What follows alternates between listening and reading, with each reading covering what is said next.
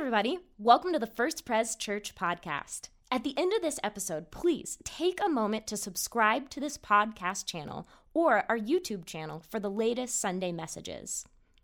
We're so glad that you're listening, and we are praying that the following message inspires you to take your next steps towards Jesus. Amen. You ready to let your heart say wow? Wow. Woo! Amen. I like that. This is a good start. Hey, good morning, church. Good morning, church. It's a joy to be together. We're gathered safely here in the house, and it's a joy to welcome you who are gathered safely at home. We know this thing is real. This fight is real. We are in this struggle together. But especially today, as we're going to communion a little bit later, I just want to say very clearly to you at home, you're not alone. This is one church, one body, one Lord and Savior, Jesus Christ. We're united in one spirit by one word. We love you. We see you. We're with you. And together we're one. We're one. And we're going to talk about wonder. Wonder. As we move into this second week of Advent, I also want to give you a little bit of a Pastor Tim church update, just as far as where the church sits. And as we've been giving to the work of the Lord all through this year, 2020, what I can tell you is that we feel like we're in a position of strength. If we continue to give as we've committed, if we're going to walk through the end of 2020, having met everything that we needed to do the work that Jesus Christ put before us. The ministry is resourced, and that's something just to celebrate, and just to say thank God for that. As we look at 2021, I do want you to know, I want you to pray with me. We're looking at this kind of commitment card stewardship campaign, and pledges or commitments to our giving in 2021 right now are 10% lower than they would be last year at this time coming into 2020. So we're looking for, and a lot of that is just we haven't heard from everybody. So what we're looking for is we're just asking, would you pray about committing to the work of the Lord here in 2021? And if you've been just waiting to speak to us, please take time to go online. I know it's different from bringing a commitment card in and all that, but just take some time to go online or give us a call. Let us know of your intent to give to the ministry of the Lord here at First Pres next year. And we know that God's faithful, God's good, and we're going to keep going, doing what Christ has called us to do. Now, as we go to Scripture each time in this series, what we're doing is a little bit different. Today we're going to look at Mark chapter 1, verses 1 through 8. So I encourage you to open your Bibles here and at home. And what we're doing is we're hearing the Bible read by others in their own homes as a way of connecting together as one church. So open your Scriptures to Mark chapter 1, verses 1 through 8. And as we do that, let's open our hearts to the Lord in prayer. Lord, we pray that you would send your Holy Spirit. We don't need to read words. We need to hear your voice. We need to know, God, that you are there, that you see us, and that you are speaking to us today. And you are. So open our hearts to know it. In Jesus' name. And the church said, Amen. Mark chapter 1. We are Bob and Marilyn Ale, and we're reading from Mark 1, 1 through 8. The beginning of the good news about Jesus the Messiah, the Son of God, as it is written in Isaiah the prophet, I will send my messenger ahead of you who will prepare your way, a voice of one calling in the wilderness, prepare the way for the Lord, make straight paths for him. And so John the Baptist appeared in the wilderness, preaching a baptism of repentance for the forgiveness of sins. The whole Judean countryside and all the people of Jerusalem went out to him. Confessing their sins, they were baptized by him in the Jordan River. John wore clothing made of camel's hair, with a leather belt around his waist, and he ate locusts and wild honey. And this was his message: after me comes the one more powerful than I, the straps of whose sandals I am not worthy to stoop down and untie. I baptize you with water, but he will baptize you with the Holy Spirit. Amen. Amen. Wonder. God is on the way. Friends, it's December 6th. December 6th, 2020. Are you sick of Christmas songs yet? Be honest. Be honest. It doesn't take long. Sometimes I just feel like, there's like 10 songs, right? And so just like one session in my car with the radio playing those same 10 songs, like, I got it, I've heard it, But I hope you're not over it yet. There's Christmas going on. The lights are going up. The decorations are busted out. In fact, as a church, I know you've seen outside. I hope you drive down here at nighttime. You at home, take some time to drive down here at nighttime to your church, because what we've done this year is we've lit up the exterior of the church more than we've done in years and years and years. Why have we done that? We've done that because we wanted to say to our city, we're here, we're celebrating the birth of Jesus Christ, and we love you, and we bless you, city of Colorado Springs. So we put all these decorations up and all these lights up, and we're celebrating Christmas. It's a big deal. It's Christmas. But sometimes along with those boxes coming up out of the basement, decorations, and there's a little bit of cynicism that comes up with them. Along with the twinkle lights, there's just a little air of cynicism that accompanies the lights and the familiar Christmas songs. And that's what this series is about. See, 2020 has given us plenty of reasons to be darkened and dried out with cynicism. We've got plenty of reason before us to kind of think there's nothing in the future for us to be hopeful about. But listen, cynicism makes life small. And I don't know about you, but I don't need my life to be any more small and confined than it is. Amen? I mean, it's small and confined enough for me. What I need is that word from the Lord, that inspiration from God, that light from on high, that life can be bigger and fuller than the limitations that I have in front of me. And I think that begins with wonder. The Gospel of Mark, many say, is the first one written. It starts like this, verse 1. The beginning of the good news about Jesus, the Messiah, the Son of God. Hey, can we read that together? You guys are so alive this morning. It's waking me up, and I'm excited. I just want to read this together with you, church in the house, and you at home. The beginning of the good news about Jesus, the Messiah, the Son of God. The beginning.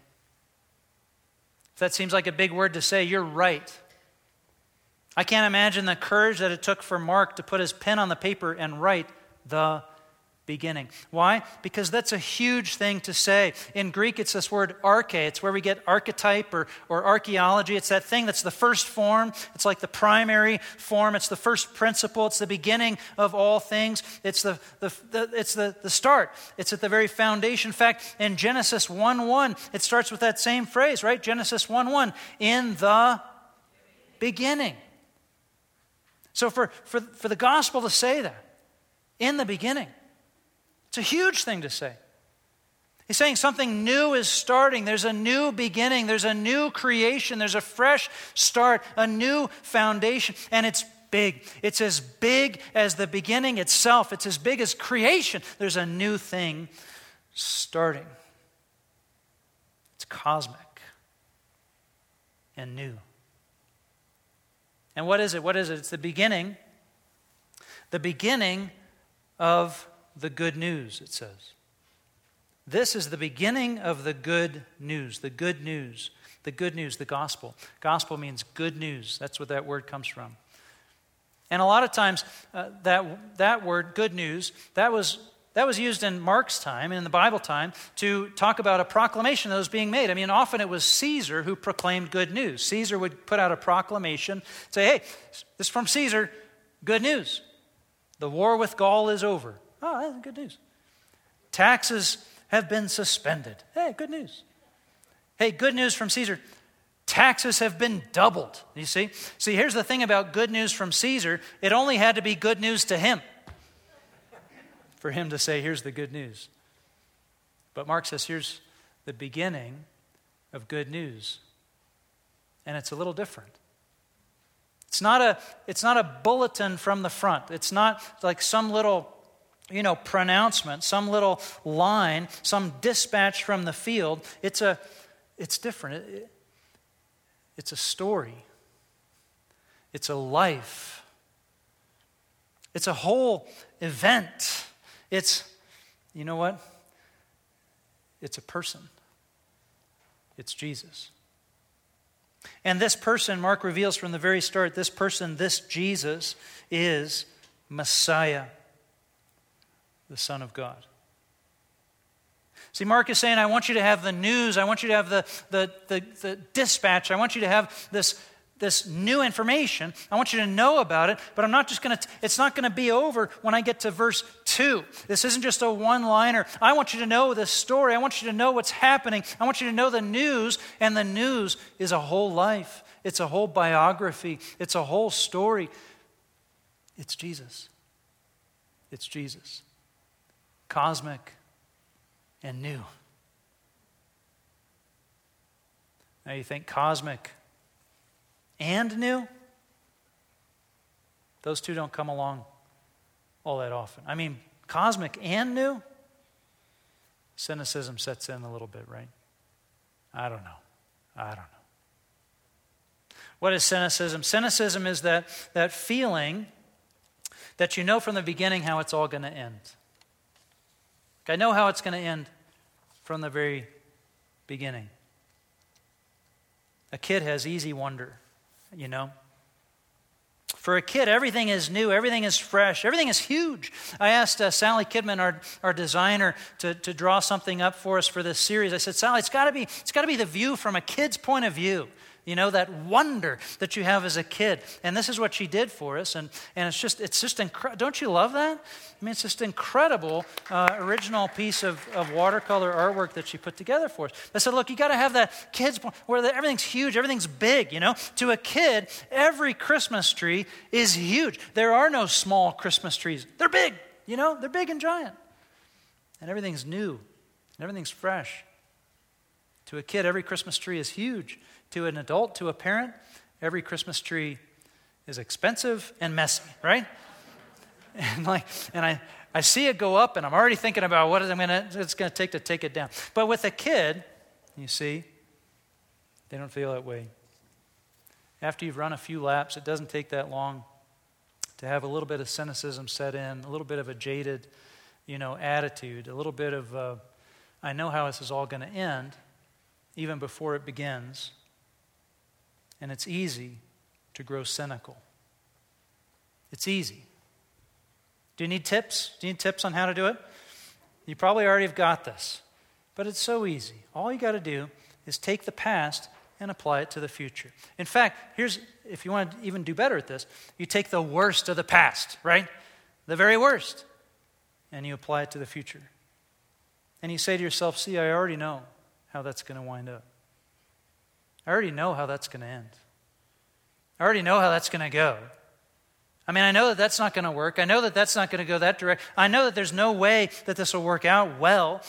I've seen the worst of the past, and I just apply that to the future, and that's what's going to happen. And there's a little bit of buzz to it, right? Like I'm in control now because I know. I've got a little bit of control in my little area, because I know how things are really going to work out. There's a little buzz in thinking that it pretends to be wisdom, you see, but it isn't wisdom. It's this kind of know-it-allness. That's our new word for this series. Know-it-allness. Okay? Know-it-allness. That I already know how this is going to work out. I already know the real reason why that's happening. I already know why, she said that or that said that. I know how the story ends before the story begins. It's kind of like when a football team takes the field in the NFL with no quarterback, right? Just as an example, it doesn't take a lot to figure out how the story ends, right? A know-it-allness. And I already know what's coming. But it's not wisdom. It's not wisdom. It's cynicism. And it makes life small. You know what the Bible actually calls it? The Bible actually calls it being wise in your own eyes. Wise in your own eyes. It's not wisdom, it's cynicism, and it shrinks your life. Pastor Kerry Newhoff wrote a book a couple years ago now about when he burned out. He burned out as a pastor. He had that burnout. And he named his book, Didn't See It Coming.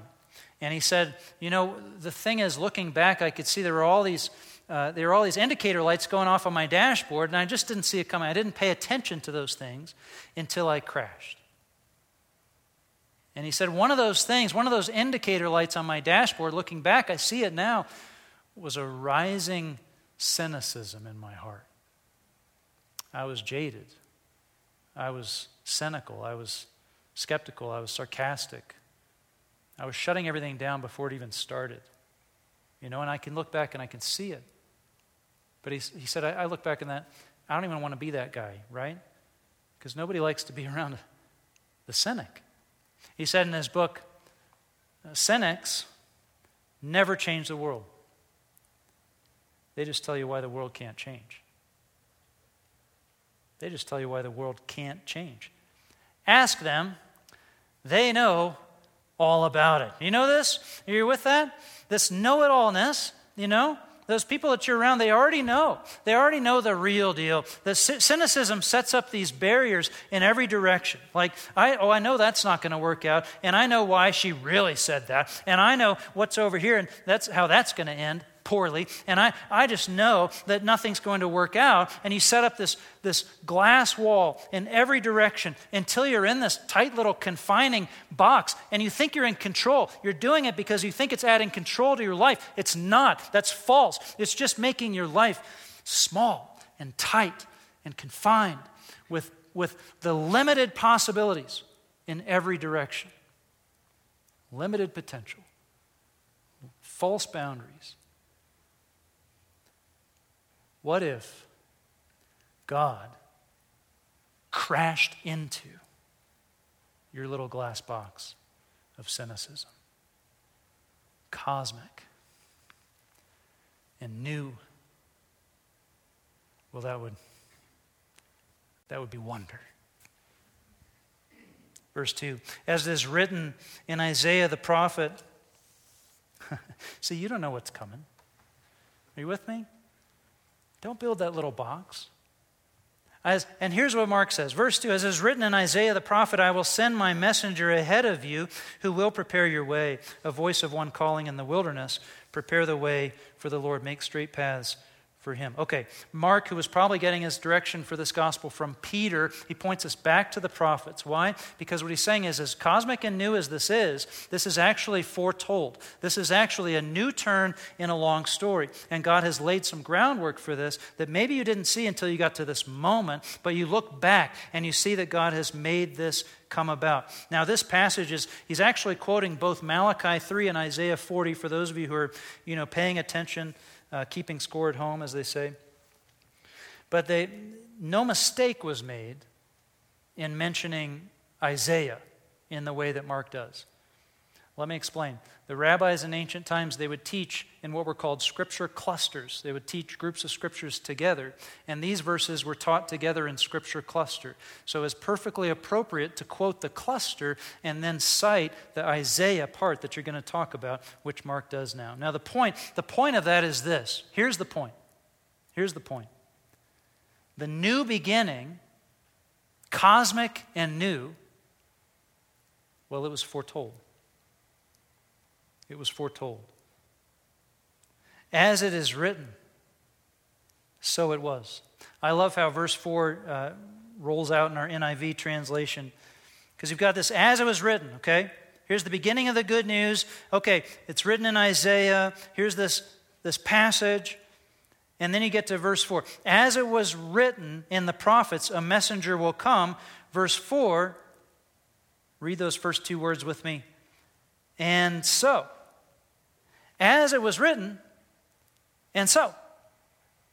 Go ahead, sorry, to verse 4. And so, John the Baptist appeared in the wilderness, preaching a baptism of repentance for the forgiveness of sins. See? Now, do you get this? It's as it was written, and so it happened. As it was promised that this would happen, and so John the Baptist appeared. What? The underlying assumption is that God's promises get fulfilled. That's where Mark sits. As it was written, and so John the Baptist appeared. It happened. 1 + 1 equals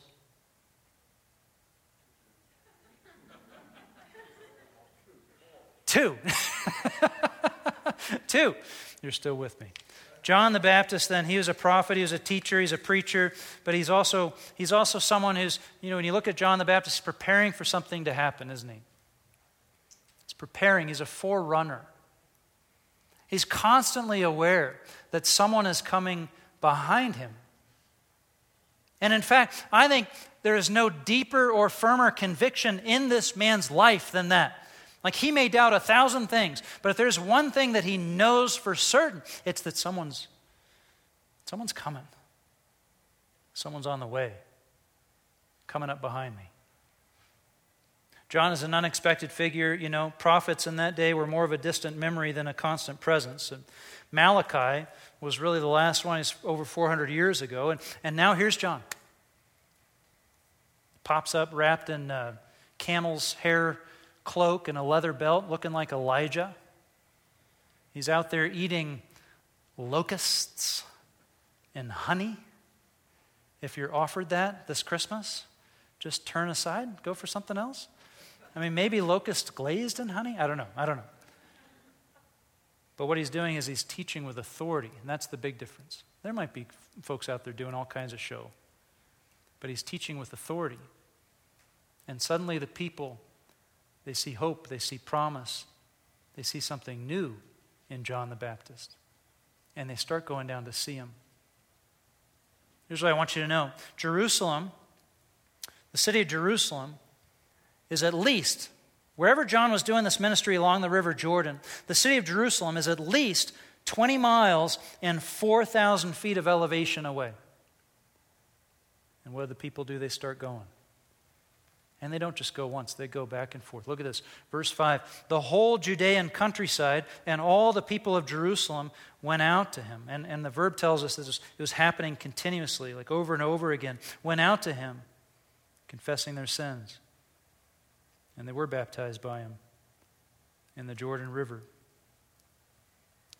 Crowds of cynical Jerusalemites. How many of you know, when you live in urban centers, you can get a little jaded and cynical, right? City people. These are city people. They say, I've seen it all. I mean, I've heard people say the craziest stuff.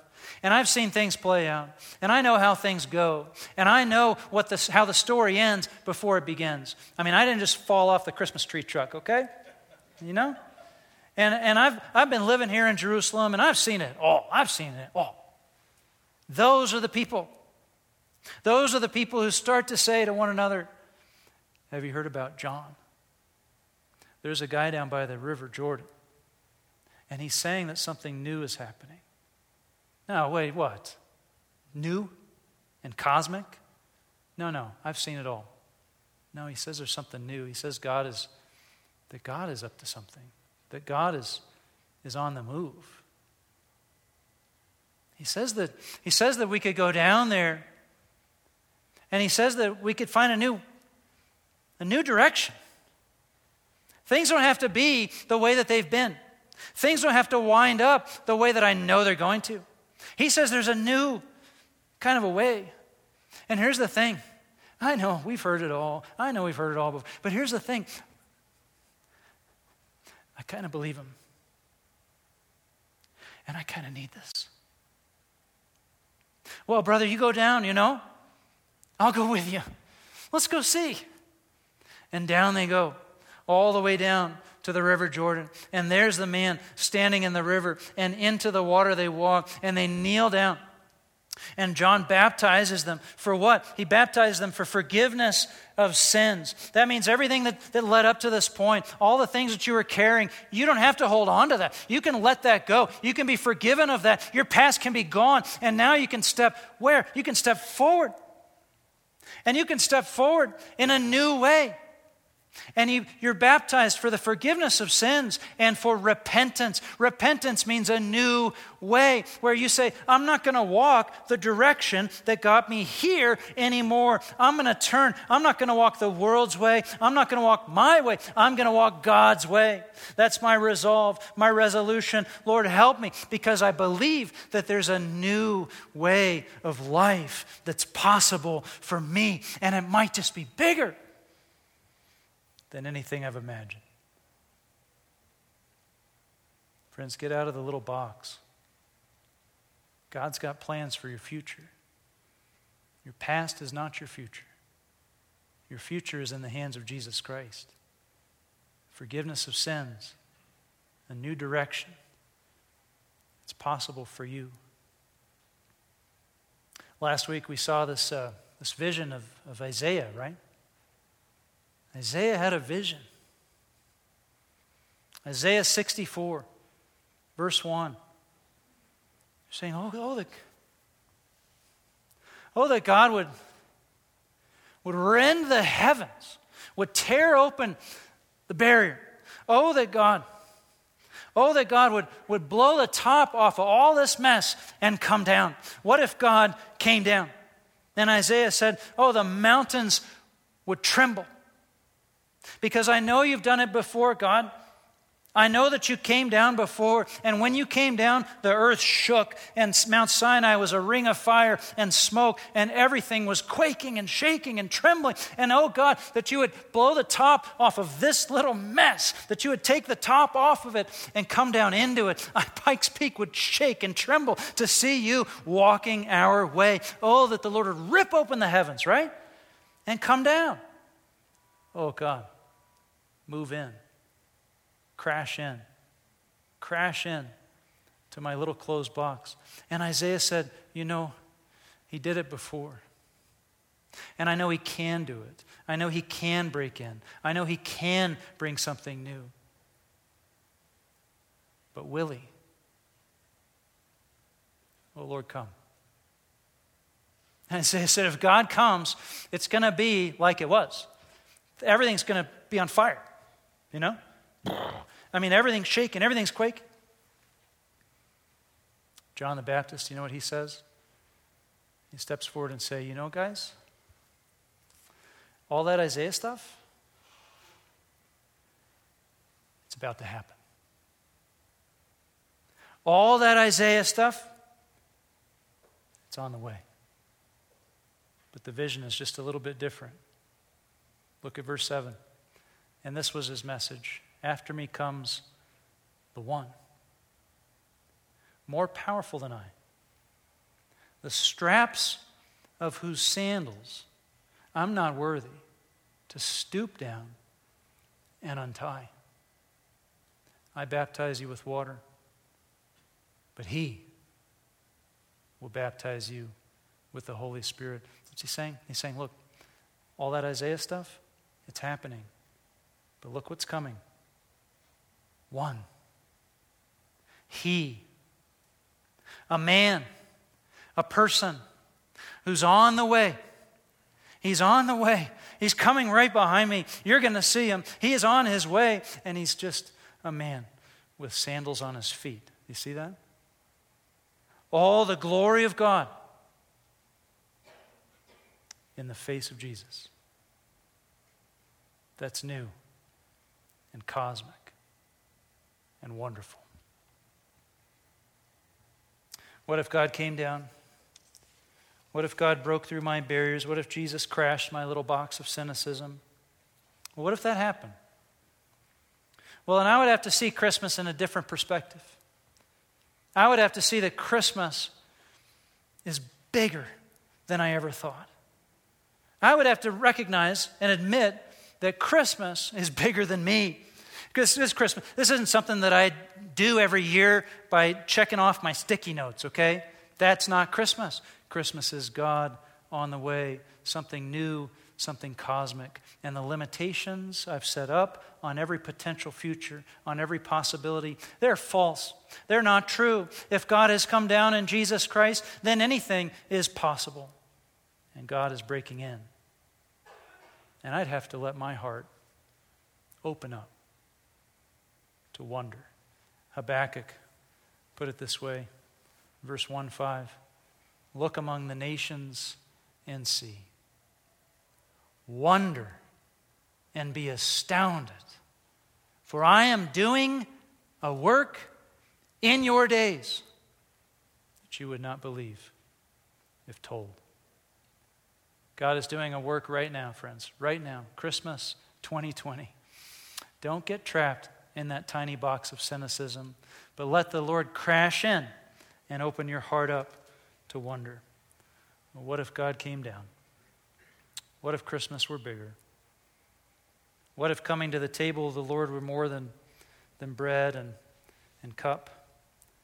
What if they were a place where we met the presence of the Lord in our lives and were nurtured by His presence, by His reality, by His Spirit? I invite you now to turn to the table of the Lord. And I hope that you've picked up a little cup, and they kind of crinkle along, so we want to do all of our crinkling together, our Christmas crinkle. And so let's go ahead and do that and prepare these elements together as we come to the table of the Lord. This table is not my table. It's not the table of this church. It's the table of Jesus Christ, our Savior and Lord, who bought your place at this table, your place at this table, by giving His own body and blood, an atoning sacrifice for sin once and for all, that forgiveness and new life would be possible in Him. And He invites you, by His Spirit, to sit at table with Him this morning. Scriptures tell us as we approach the table that Christ has given us, that we're to pause, to recognize we don't deserve this invitation,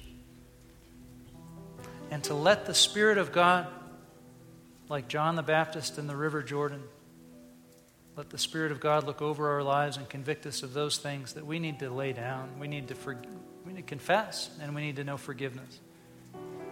So as we approach this table, I want us to give just a moment of silence. Let the Lord do that work in your spirit.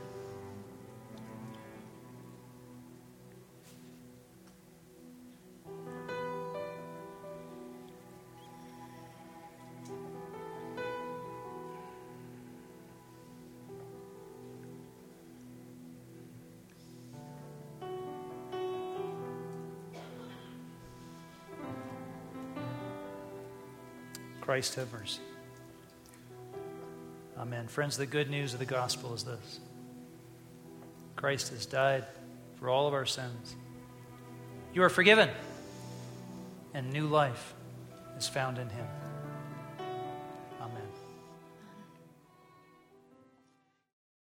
Hey, once again, thanks for listening. If you live in the Colorado Springs area, we would love to meet you on a Sunday morning. To plan your visit, head to our website at firstprescos.org. That's FIRSTPRESCOS.org.